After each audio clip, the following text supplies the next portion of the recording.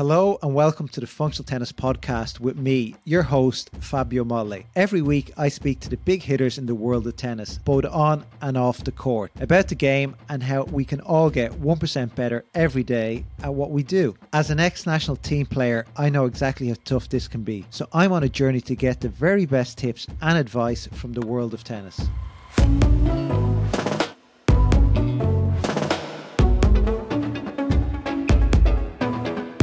Last week on the podcast, I met Bill Ekstrom, founder of Excel Sports. In our chat, Bill explains the research behind his compelling theory that the key to getting results in sport is more down to building strong relationships rather than skill development. Bill also gives us his tips for what makes a great coach and why our greatest strength can become our greatest weakness. It's a fascinating episode, so make sure you check it out. This week on the Functional Tennis Podcast, I'll be speaking to former world number 3, Ivan Ljubičić. We all probably remember Ivan from great duels with legends like Nadal or Djokovic, his performance in Grand Slams or even his title wins, as well as coaching Roger Federer. But Ivan's life story is much more than that. Ivan grew up in the part of Europe formerly known as Yugoslavia, and he had to escape his home country in the early 90s during the Bosnian War. Ivan, barely a teenager, would move to Italy and devote his life to tennis. In 1995, he won his first junior championship and would continue to excel with career highlights that include reaching a Grand Slam semi-final at the 2006 French Open and an ATP World Masters 1000 title in 2010. He would then move into coaching, working with some of the best in the game like Milos Raonic and of course Roger Federer. In our chat, Ivan opens up about the challenging circumstances he experienced growing up and how this helped lead him to his successful career. Ivan also tells us about his amazing academy he started in Ljubičić, Croatia, which I hope to visit very soon, and what it's like to coach Roger Federer. But first, let's learn a bit more about his incredible journey in tennis began. Hi Ivan, welcome to the Functional Tennis Podcast. How are you? I'm good, thank you. Thank you for having me.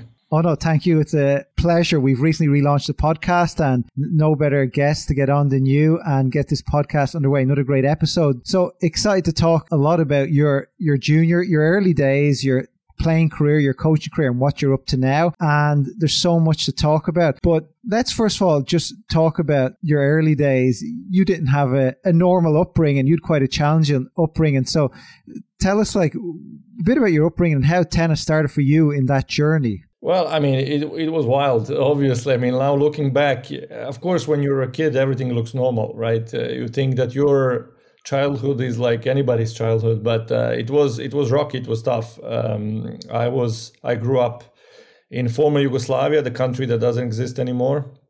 And then we had a war in the early 90s.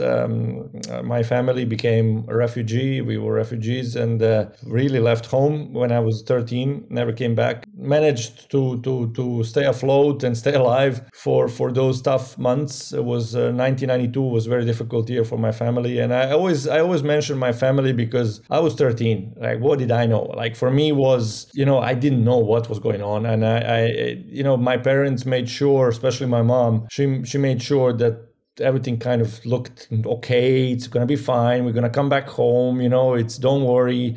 And, I was just going day by day. Focus was try to play tennis when you can.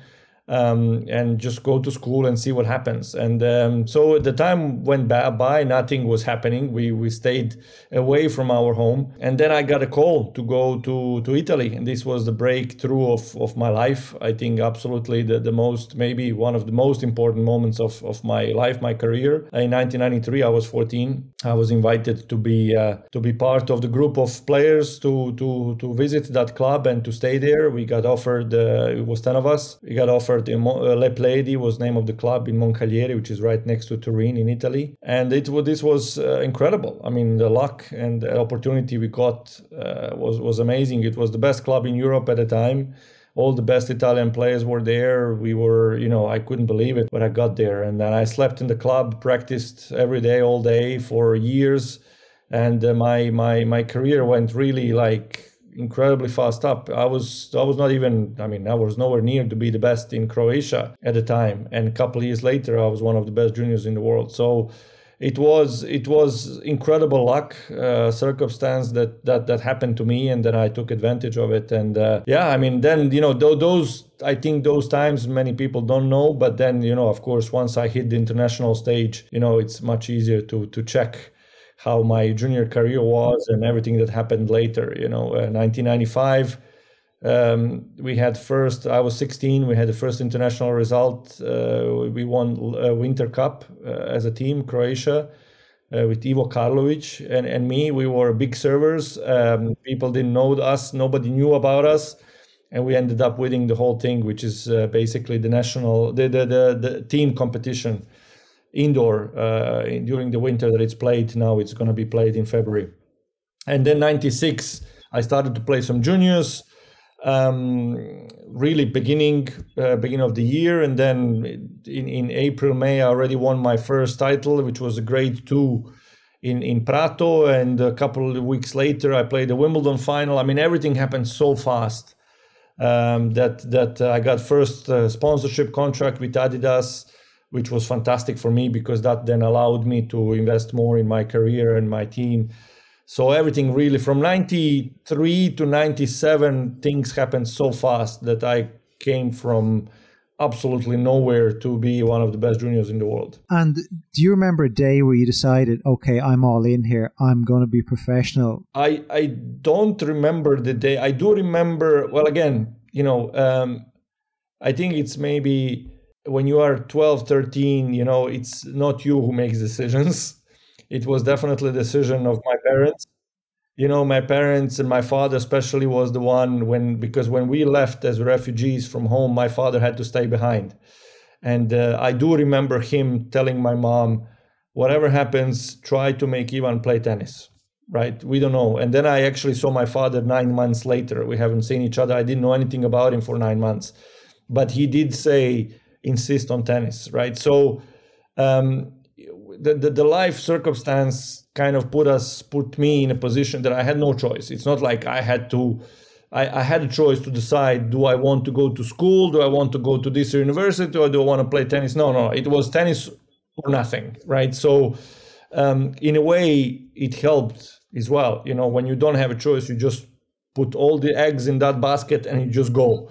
In that sense, it helped me knowing that I have no other option. So to come back to your question, I don't remember necessarily the day, but I knew all my life, I knew that it's going to be tennis or nothing. And tennis it is. So did you see that as a dream, or as, I know you're saying this is what I got to do. It's a bit different to a dream, isn't it? When you know this is your only option. Yeah, but it was not enjoyable. I have to be honest, right? It's I started to enjoy tennis as such, or everything about tennis, I would say, once I broke into the top 10, top 5. Everything before that, I felt like it was a job. It was something that I had to do, something that would save my life and the life of my family and of my, everything. So for me, it was a lot of pressure, absolutely. And not necessarily I enjoyed, the practice days. And of course, you enjoy the winnings. But everything else is just, it's quite tough. I mean, but I also felt like, I never felt like I was suffering more than others. I felt like it's what you got to do. If you want to be one of the best in the world in something, it's not going to be comfortable. I mean, it's not supposed to be comfortable. So I never felt like suffering. It was an investment into trying to do something special or create something special. And what was one of the biggest challenges you had to overcome? You say a lot of the other players might have had similar challenges, but for you during those junior years away from home in Turin, you're working for your life here, for your livelihood, for your family. For you, what was the biggest challenge you felt? Oh, I miss my family. I mean, honestly, I was alone in Turin. It was way too early to leave the family. I was concerned. I was worried. That was the toughest part for sure. Those first year and a half in Italy was really difficult. I didn't speak the language. I was completely by myself, and that was tough. Later, I think every stage of my career, of my life, had different challenges, and they changed with the time. Your objectives, your goals change with the time. So, but that first period was by far the toughest. Now, do you feel the pressure going to play semi-final of Grand Slam? Of course you do. But you cannot compare that kind of pressure to the life pressure that you have at the beginning, where you literally have nothing, right? So that in a way, for sure, a lot of people ask me, did my childhood upbringing kind of shaped me? Did I become stronger because of it? Honestly, I have no idea, because I didn't find myself very often thinking about my past. I am still today a person that thinks about present and future. Looking back, oh my God, what a journey, absolutely amazing.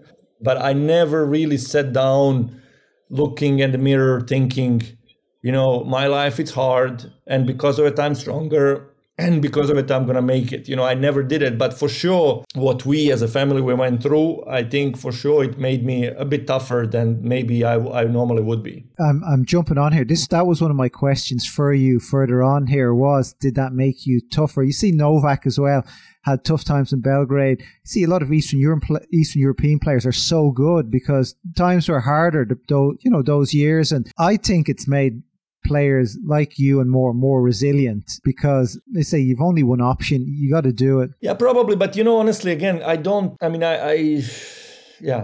heard Novak's interviews and stuff, but it would be kind of good self to say, how I had a tough times and I thought that I'm going to be better because of this. And then it's not like this, you just go day by day. You try to do your best every day, and you have maybe more pressure than other kids who can choose if they want to play football, they want to play basketball, they want to play tennis, they want to go to school, they want to go out with friends. I didn't have those choices, so was it tougher? I don't know. It was my life. I didn't know any other life, so looking back from this position that I have today, it's tough. Like, I wouldn't go back to that. I can tell you that. But, it's not, I cannot say that, while I was there, that I was thinking I'm mentally stronger than others. I think it's just something that you are or you're not. And then with the time, whatever you're going through your life, it kind of shapes you even more. But in that particular moment, you use what you have around you. I think it's quite actually simple. Maybe less choices is what it comes down to, where you spend more time on court, you've less distractions. I'm convinced. Yes, I'm convinced that too many choices is not good at early stage of anybody's life. And moving on, so when you worked with Riccardo Piatti for 15 years throughout your career, how did you begin working with Riccardo? Well, he was one of the coaches in that club where I came as a refugee, as a kid. But I didn't work with him at the time. He was working with top Italian players, Cristiano Caratti, Renzo Furlan, Omar Camporese. They were top players, and he was their coach. Then later in 1997, when I was 18 years old, he called me up, and obviously we knew each other because we spent time together in the same club. But he called me up and said he wanted to create like a junior team. That the pro players that I just mentioned, they were about to, they were getting older. So he wanted to create young team. And I was one of the players that he wanted to have in the team. And I said, of course, yes, without any doubt. And other players that he invited actually never came. So all of a sudden, this junior team, it was only me, which was fantastic for me because I got all of his attention. And that's how we started. Wow. And what is the secret working with a coach for 15 years? Because, we see a lot of great relationships built over long-term partnerships. And for you, what was the secret in maintaining that relationship and being able to work with him for so long? And him work with you, by the way. Yeah, but from my side, it's quite simple. It's trust. I had the best coach in the world. I believed so. And I just stuck with it. I never once in my life, I thought that I should change or I'm supposed to change or... he was my coach, and all I got was with him. Never once in my life or a moment I thought, maybe I should do something else or try something different. He was the person that knew me the best. So now looking back, would I do the same? Honestly, I have no idea.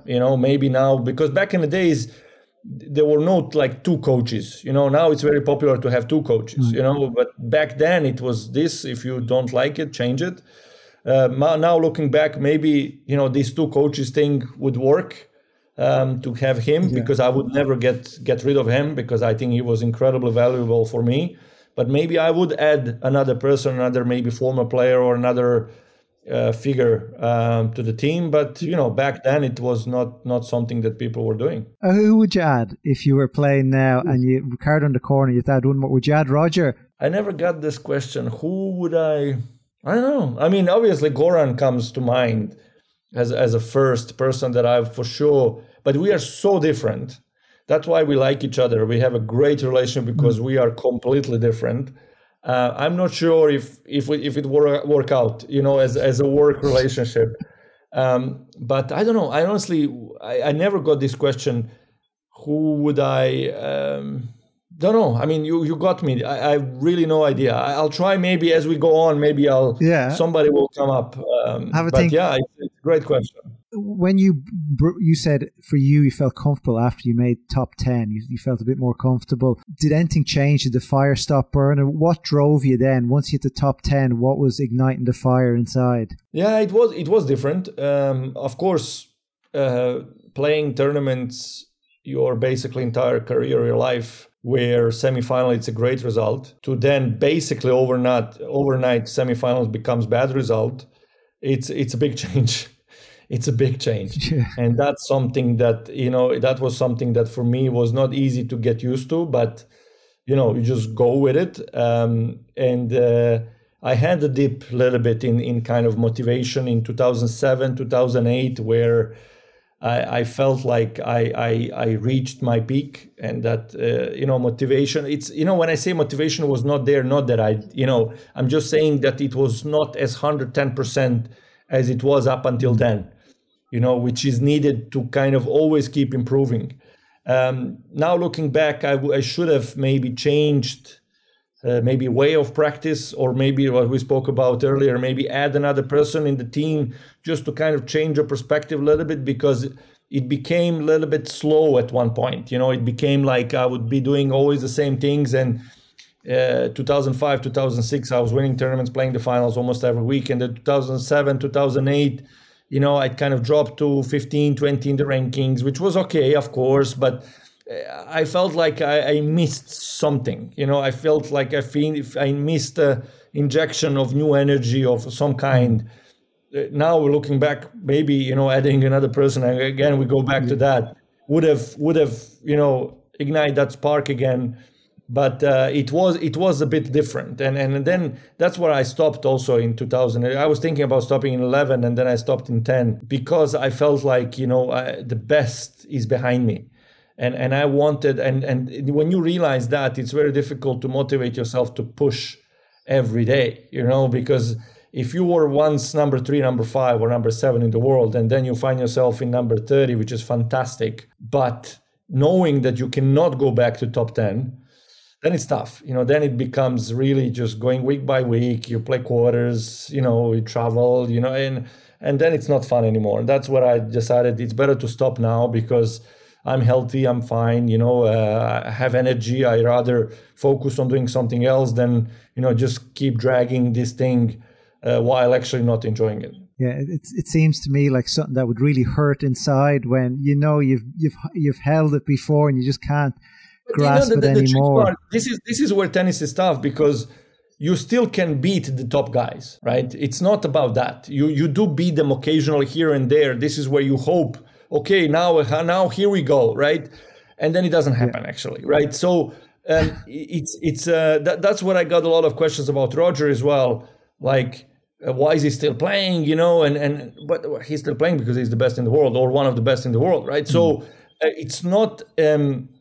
As a tennis player, you don't go like from 5 to 15 in 6 months, right? If you drop gradually, and then every once in a while you kind of still do a good result, and you go back up. Yeah. So nobody can really tell you, you're not good enough anymore, right? As long as you can run, as long as you can play, if you have been top 10, you're always going to be 30, 35. I mean, look at Andy Murray, right? It's the same kind of thing. He can beat the best in the world. I truly believe that Andy with Rafa tomorrow, I don't know who's going to win one match, right? But when you go, like you look at the season, Andy is losing matches against the guys that he was not losing before. It's not about beating that one guy once. And this is where then eventually it becomes, you realize, or you don't, or it doesn't matter. I mean, Andy just loves playing, which I appreciate and I respect immensely, right? For me, I didn't find fun being 35 in the world. Yeah, it's crazy. I'm actually going through your list here of the players you played, like such a span. Curtin, Safin, Kafelnikov, Ruddock, and then with the Federer, Nadals, Novak, Goran, Wawrinka, Maya, Baghdad. It's like, you played through so many eras there. Is there anything that this particular group of players, they're all legends of the game, is there one thing that they have that the others don't have? Well, first we have three guys, right, that are different than others, and I played all of them many times. Then the players that you mentioned, they do kind of, there is something, right? There is something. They know how to win matches. They understand the dynamics of the match a bit better than maybe the level down, right? And this is where I remember, especially Guga, he would not return one serve for an hour and a half. Like, it was so easy to play against him. For me as a big server, he would just not return any. And then all of a sudden, 5-all in a second, 30-all, you feel a little bit tense, and he goes back, and all of a sudden you find yourself in a rally that you have not been in an hour and a half, and he just goes, boom, back and down the line winner. It's those moments that those top players, they understand how to play and how to win matches, because I also, like now with the kids that I teach, it's not, when you see somebody playing, there are ball hitters, you hitting the ball, it's one thing, but playing matches, winning matches, playing tennis, it's something different, right? And sometimes I spend, some of them are fast learner, but some kids, I spend 1 year explaining that it's not the forehand inside in that you missed. It's the shot that you should not have played in that moment, right? So it's actually understanding, and what I find very difficult with the kids these days, they don't watch tennis. They don't, and when I talk about watching tennis, it's not highlights, right? It's not 10 seconds or not even 10 minutes kind of rep of a match. I'm talking about sitting in a stance and watching a match for 2 hours, trying to understand what happened, why this guy won, and why this guy lost. Why is it? And then you go day by day by day by day, and this is how you learn tennis. And this just does not happen these days. It's just not possible. And I'm not, one of those, we have to go back to old days. No, old days are old days and they're gone. So, but it's for me as a coach now, as a teacher, like I feel like a lot of pressure to explain everything because I know they're not watching. Like, I cannot expect a kid to kind of come back next day and tell me, I watched this match and I saw this amazing. No, it's not happening. Unfortunately, it's not happening. And why do these guys have those great decision awareness and decision-making skills? Is it something they're great coaches or they were quick learners? Why? I don't know. They are just different. This is where you see also when you're teaching, when you're coaching, some kids they just get it. They just understand quicker. They just implement what you're telling them, and others are just not, and then you get the parents who complain to you, that, this kid has a better treatment than my kid. It's no, this kid is faster. I'm sorry. Like, and you cannot, it's hard to explain. It's some players are just better and they're faster learner. They just get it, and those are in the end the best in the world. And again, we talk about the pressure in our sport. It's not for everybody, and it's not easy. If you want to be the best or top 10, top 20 in the world in anything, like, what do you expect? Of course there is pressure. Of course it's hard. And this, traveling the world, playing, losing, a lot of losing, it's lonely, it's tough, and it's not, some people are just done for this and some are not. So, and sometimes when you realize that you're not for it, then it's painful. Yeah, well, it's whether you can move on quickly, then get out of there and move on. Yeah.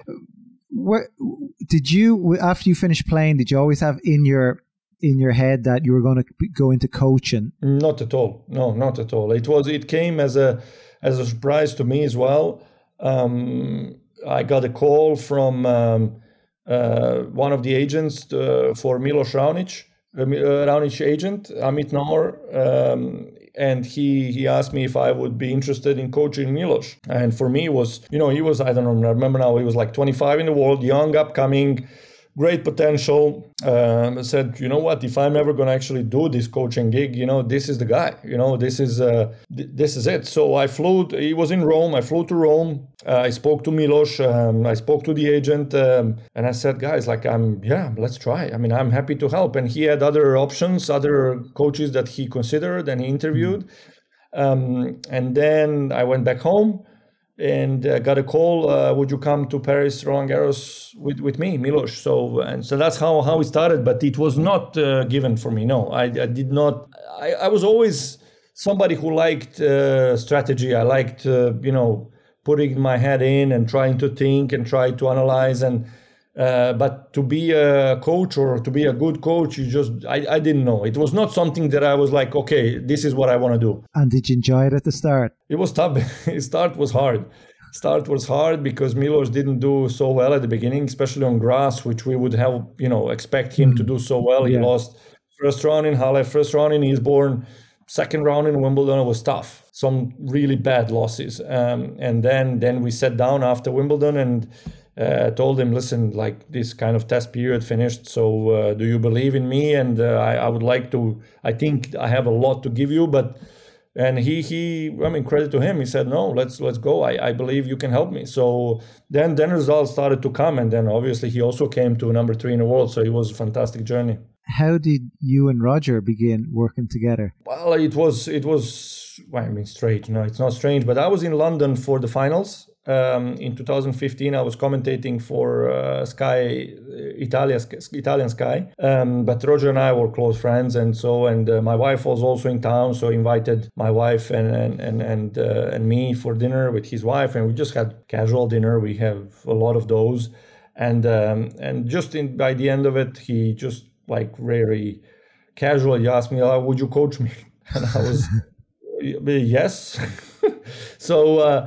I didn't know he was not going further with Stefan Edberg, so I was really surprised. And then we started to talk about the goals and about his game, what I thought about his game, and so on and so on. It happened very quickly. So then a couple of weeks later, I was in Dubai. Well, what did he ultimately? Why you? I don't know. I mean, that's a question for him. Why me? I don't know, but I do know that I knew his game very well. I played 16 times against him. We knew on the private level, on personal level, we knew each other.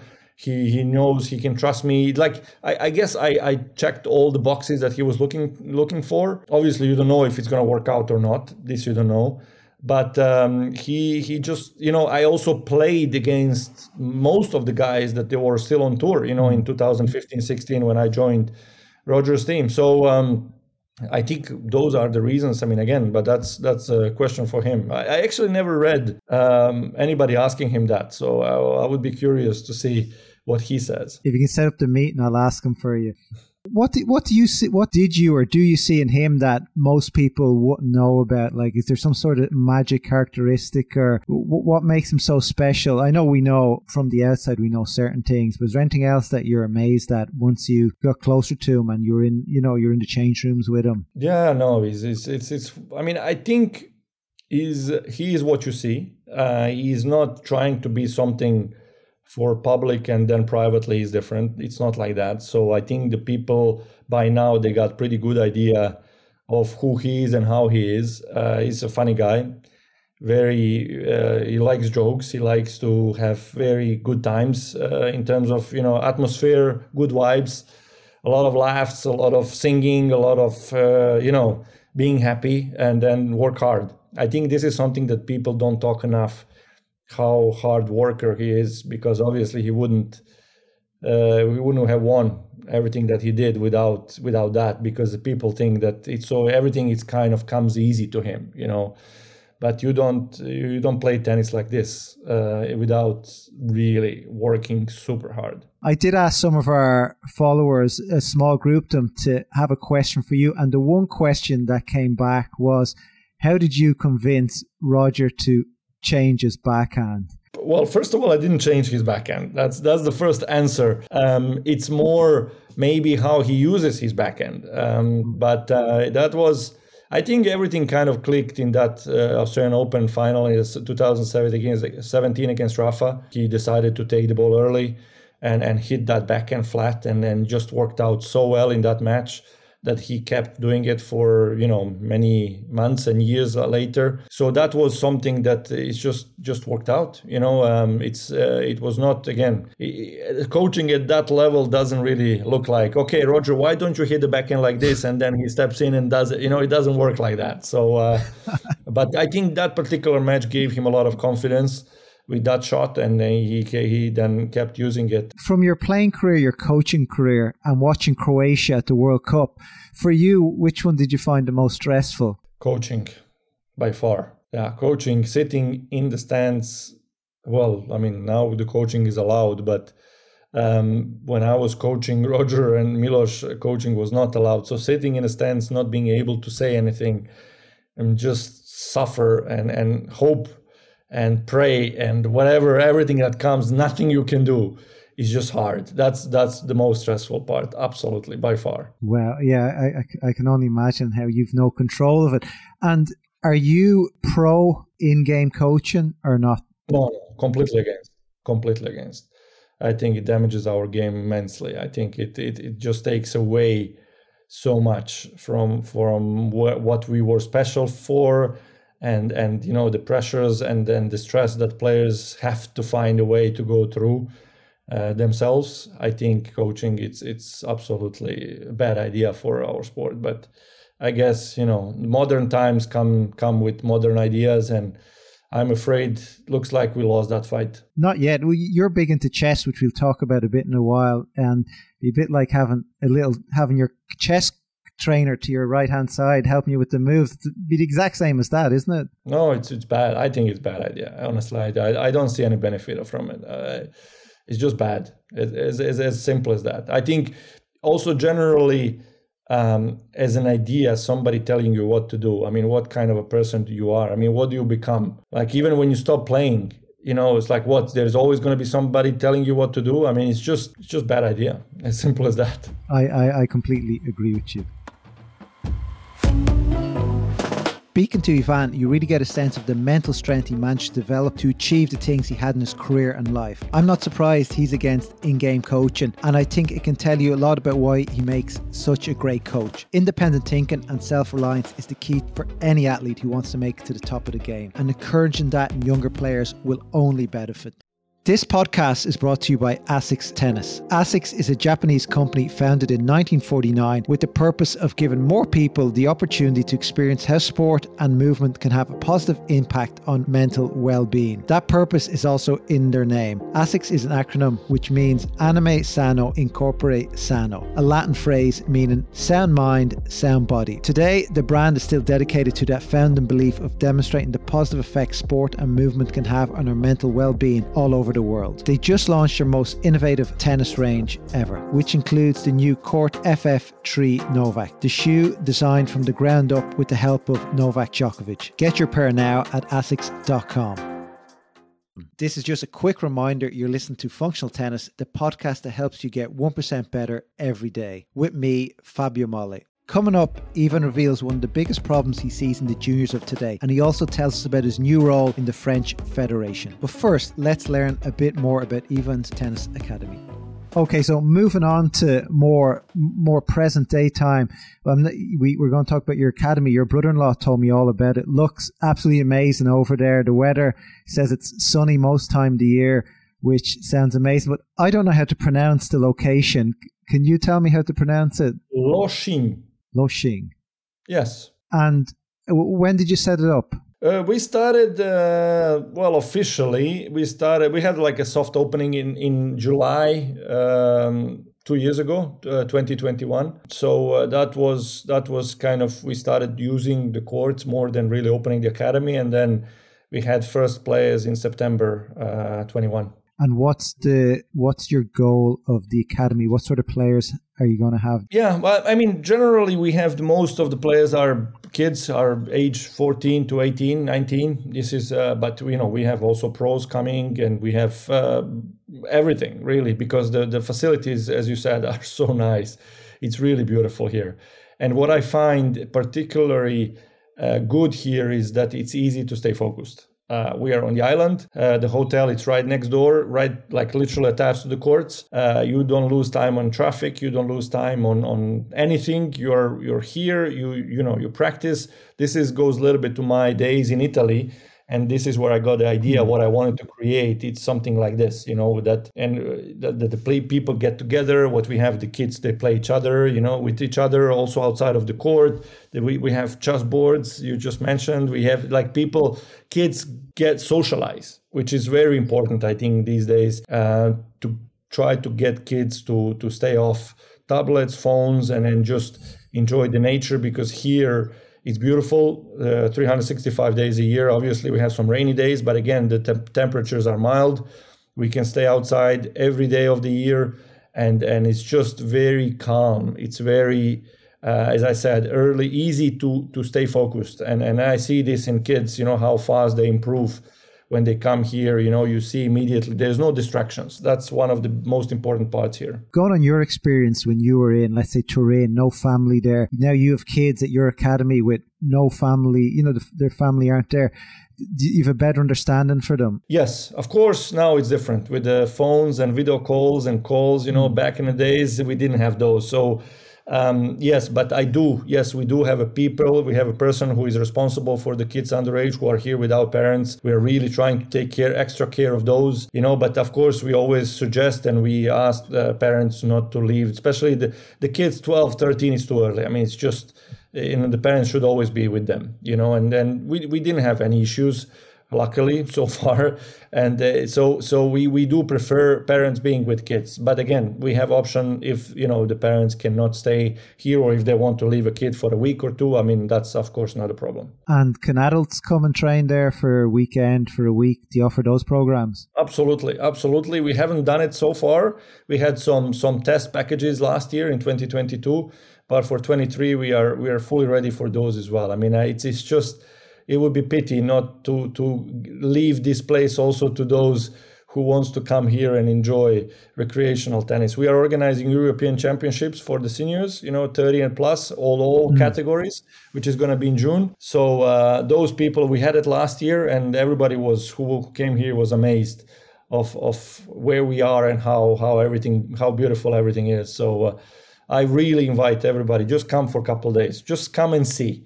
And then if you don't like it, please, okay, no problem, never come back. But I'm pretty sure then this is going to become one of your regular visits that for the future. I'll have to sign up for the 35s in June, so for the vets. Absolutely. 35. Well, that's the toughest category. Yeah, that's the toughest. I find 35s and 40s are the toughest category. But hey, if you don't try, you will never know. We had Fred Gill on the podcast a while ago, and he was 35s champion. So you come across him first round, you're like, oh, this wasn't meant to happen. Like, you're meant to be still on tour. But there are doubles, there are mixed doubles. So, there's other opportunities. And you can also have a good time. That's true. It's all about having a good time, isn't it? And so moving on to present day, you got a new job for the French Tennis Federation. Tell me about it. It's really, I'm at the beginning of it. The idea now it's for me to meet a lot of coaches, a lot of people, to understand their structure, because it's a huge federation, really big.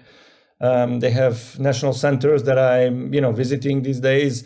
So I'm really at this first stage where I'm getting to know everything and everybody. This is the phase one. And then phase two is going to be sitting with the team, and we're going to analyze everything and decide where I can help the most. So this is, and of course they have Olympic Games in Paris in 2024, which is huge. And, I'm going to try to help those players who are going to be competing at the Olympics to try to win some medals. Nice. It's a big challenge. And is it going to be is it full-time job based in Paris? It's not necessarily based for one particular place. So it's, as I said, I'm going to be visiting. They have a lot of different places, clubs, regions. For me, it's really understanding the structure of the federation. Then I'm talking about phase one. Phase two, it could be that I will be spending time in Paris, absolutely, because that's where CNE, as they call it, Centre National d'Entraînement. So the National Training Center, it's in Paris. It's right next to Roland Garros. So this is where, of course, I'm going to be spending quite a bit of time. Nice. Well, best of luck with that. Thank you. Hopefully they're due to get a few new players to come through. So hopefully you can guide them through. And look, we're all a lot about like getting 1% better every day at functional tennis and encouraging that throughout the tennis world. But there's certain characteristics you need to do that. And like patience and discipline is one.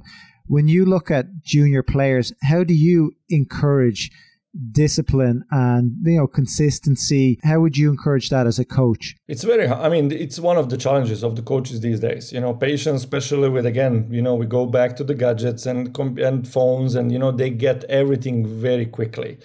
I hate to see kids eating with the phones like this in front of their eyes. It's just very hard then to expect them to understand what patience or what investing time means.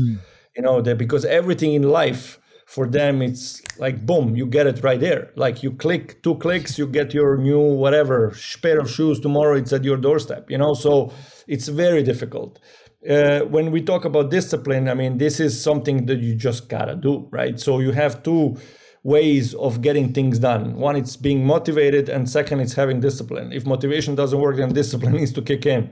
If you're motivated, we are not talking about the discipline. It's easy, it's there, right? So you have to understand the concept of motivation and discipline and make sure that everything is done. Again, being part of the academy, or the way also we do it here, it's quite simple, because you cannot not do things. You don't need discipline in a way, because you're always guided, you're always you're going to be there. It's easy in a way, you don't have to have a self-discipline in order to kind of do things, but discipline is required when you're out there by yourself, when you have to do things that are not regular, when you need to read a book, when you need to kind of, do something for 3 months, 6 months consistently every day. For that, you need absolutely a discipline. Yeah. And what about long-term view where, players under 14 may lose a match and they get really upset and they think it's all over?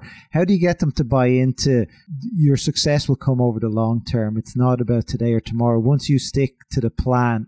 I didn't encounter a lot of kids who don't understand the long term. The opposite that I find, I have one particular player here in the academy who is 16, he's about to be 17. And he talks to me about when I play futures, I play challengers. This I say, whoa, like he's almost too far ahead. Instead of being today present. Like what about next week? And if you win this junior tournament, and if you win 2-3 tournaments in a row, then we're gonna go to futures. It's okay. So for me, it's more that than the other way around, right? If somebody loses, you just put him on the tennis court, practice, you hit like 50 forehands and they already feel better, right? So for me, that's not a problem. And again, I don't necessarily think it's a negative thing, players feeling bad when they lose. You need to have that fire in you. When you see, let's say a parent calls you or somebody calls you, look, I have this kid, he's really good, he's 12, potential for the future. What characteristics do you look in somebody young that could potentially lead to them having a good career? Well, first of all, I always say, listen, okay, fine, great, fantastic, come. I need to see it first. And what I like to do with the kids when they come, or players, doesn't matter what age, I make them play points. Show me how you win a set, because forehands, backhands, serves, these, that, everybody's good, like, especially, you know what I mean? It's you don't see much, but how do you use those? How do you behave? How do you attack? Do you defend? Do you become passive? Are you angry? Like, this is, I see through the points. And usually, when you put kids in such position, when they come here and they know that they're being watched, and even that practice set, it becomes like a competition set, right? It's not really a practice set. So you really get exactly what you're dealing with, right? So this is what I want to see first. And then you go step by step, at that age, when you talked about 12, it's really not about winning. It's about how you go about things, it's how you go day by day, and they should not be really practicing every day yet at that age. And I see so many practicing way too much at that age, because if they are the best in the world under 10 or under 12, is because they practice too much. I can tell you right away. You need to still tell me who was the best in the world under 10 and was then later number 1 in the world. It just doesn't happen, right? So this is what the parents then need to understand, that it's not how much you do something, but it's the quality of the work. And of course, focus on the improvement, technical, physical, but also mental. They need to, today I was speaking to one friend of mine, and we discussed about life coaching or how do you go about things? How do you prepare today? How do you prepare kids for the future? And it's not about bringing their back to the courts. It's not about solving their problems for them. That doesn't prepare them for the future. It's about giving them tools to be ready for unexpected. Because tennis, in general in life, but in tennis generally, it's about adapting to unexpected situation every day, right? If you give all the answers, if you solve all the issues for those kids too early and all the time, when they get on the tennis court, they're going to feel lost. They're going to feel completely lost, because they will always expect that somebody else solves their issues. And that's not great. No, you talk a lot of truth there. I like it. And just, again, this is something totally different, but you were competitive your whole life, got number 3 in the world, all the titles you won. Today, how do you burn your competitive energy? Chess. I lose a lot of chess games these days. That calms me down. Chess is your magic, and you're competitive. Yeah. Are you going to play in the World Championships? How good are you? No, for me, the thing about chess, I don't know how much you know about chess, but whatever the level you are, and you play 10 games, you're going to win 5 and you're going to lose 5. Doesn't matter what level you play. So for me to get better, I'm not interested. I play good chess, decent chess, I guess, but I'm not interested in getting better.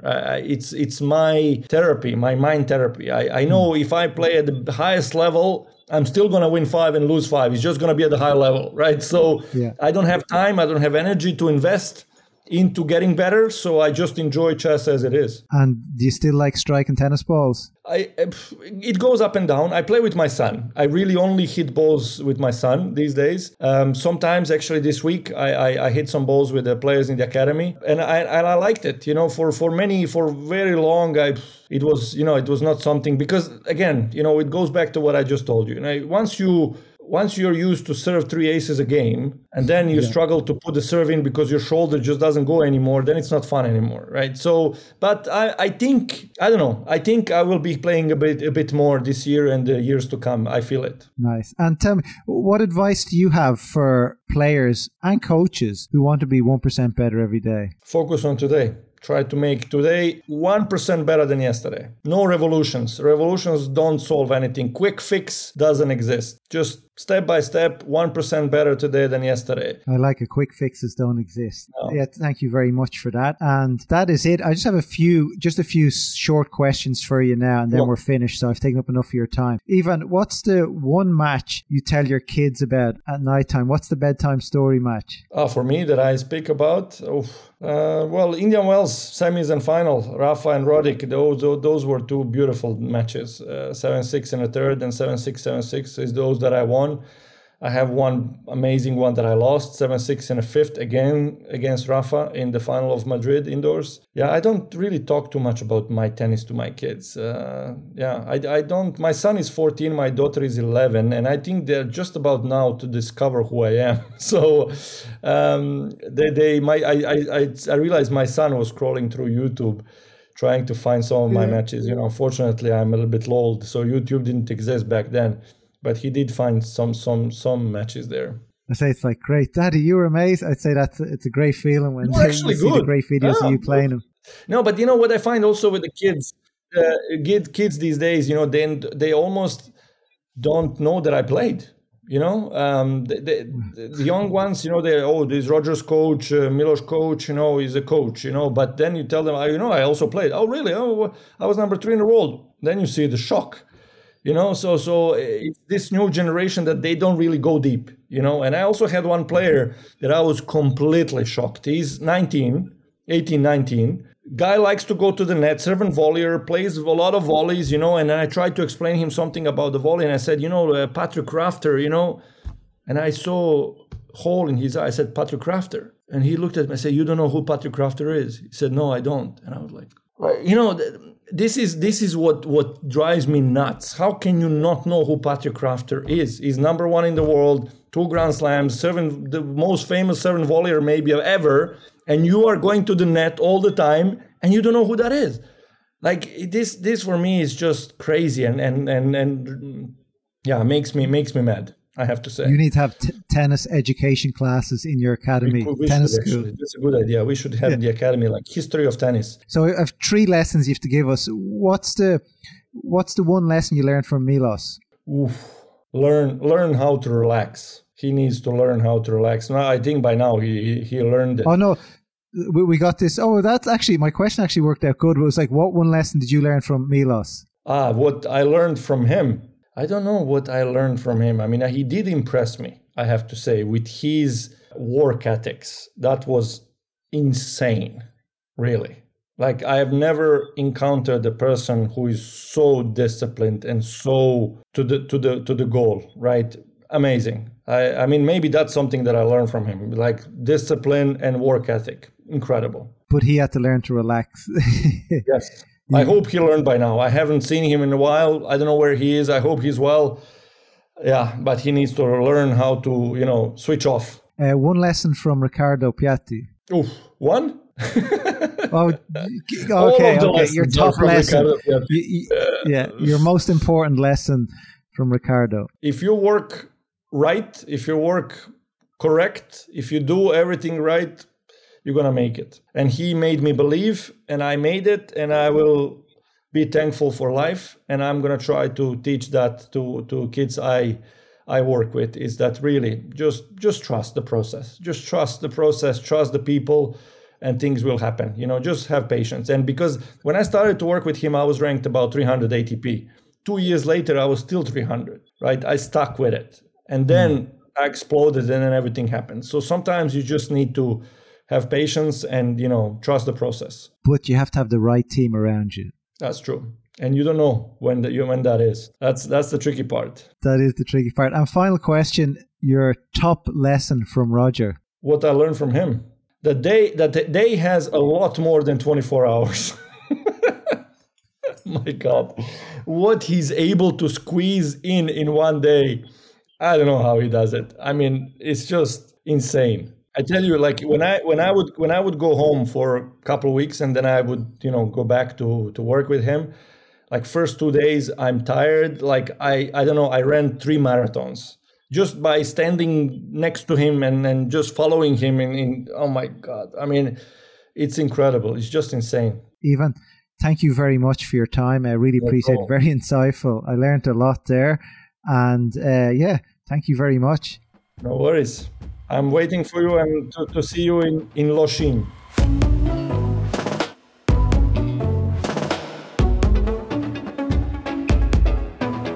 That's all the time we have for you in the podcast today. Thank you so much, Ivan, for coming on the show. It was very insightful and powerful. And I'm sure there's a new generation of juniors who will usually benefit from all that you've learned in the game and continue to make such an impact on the sport. Just a few quick notes before we go. Make sure to follow the show so you get automatically notified about new episodes wherever you listen to podcasts. If you would like to learn more about me or the work we do at Functional Tennis, visit our website at functionaltennis.com. You can also follow the show on Instagram at the Functional Tennis Podcast and with me on Twitter, FabMall. This podcast is produced by One Fine Play. James Bishop is the executive producer. Connor Foley is the series producer. Kazra is our superb audio engineer and editor. I've been your host, Fabio Molli. Thanks for listening to the Functional Tennis Podcast.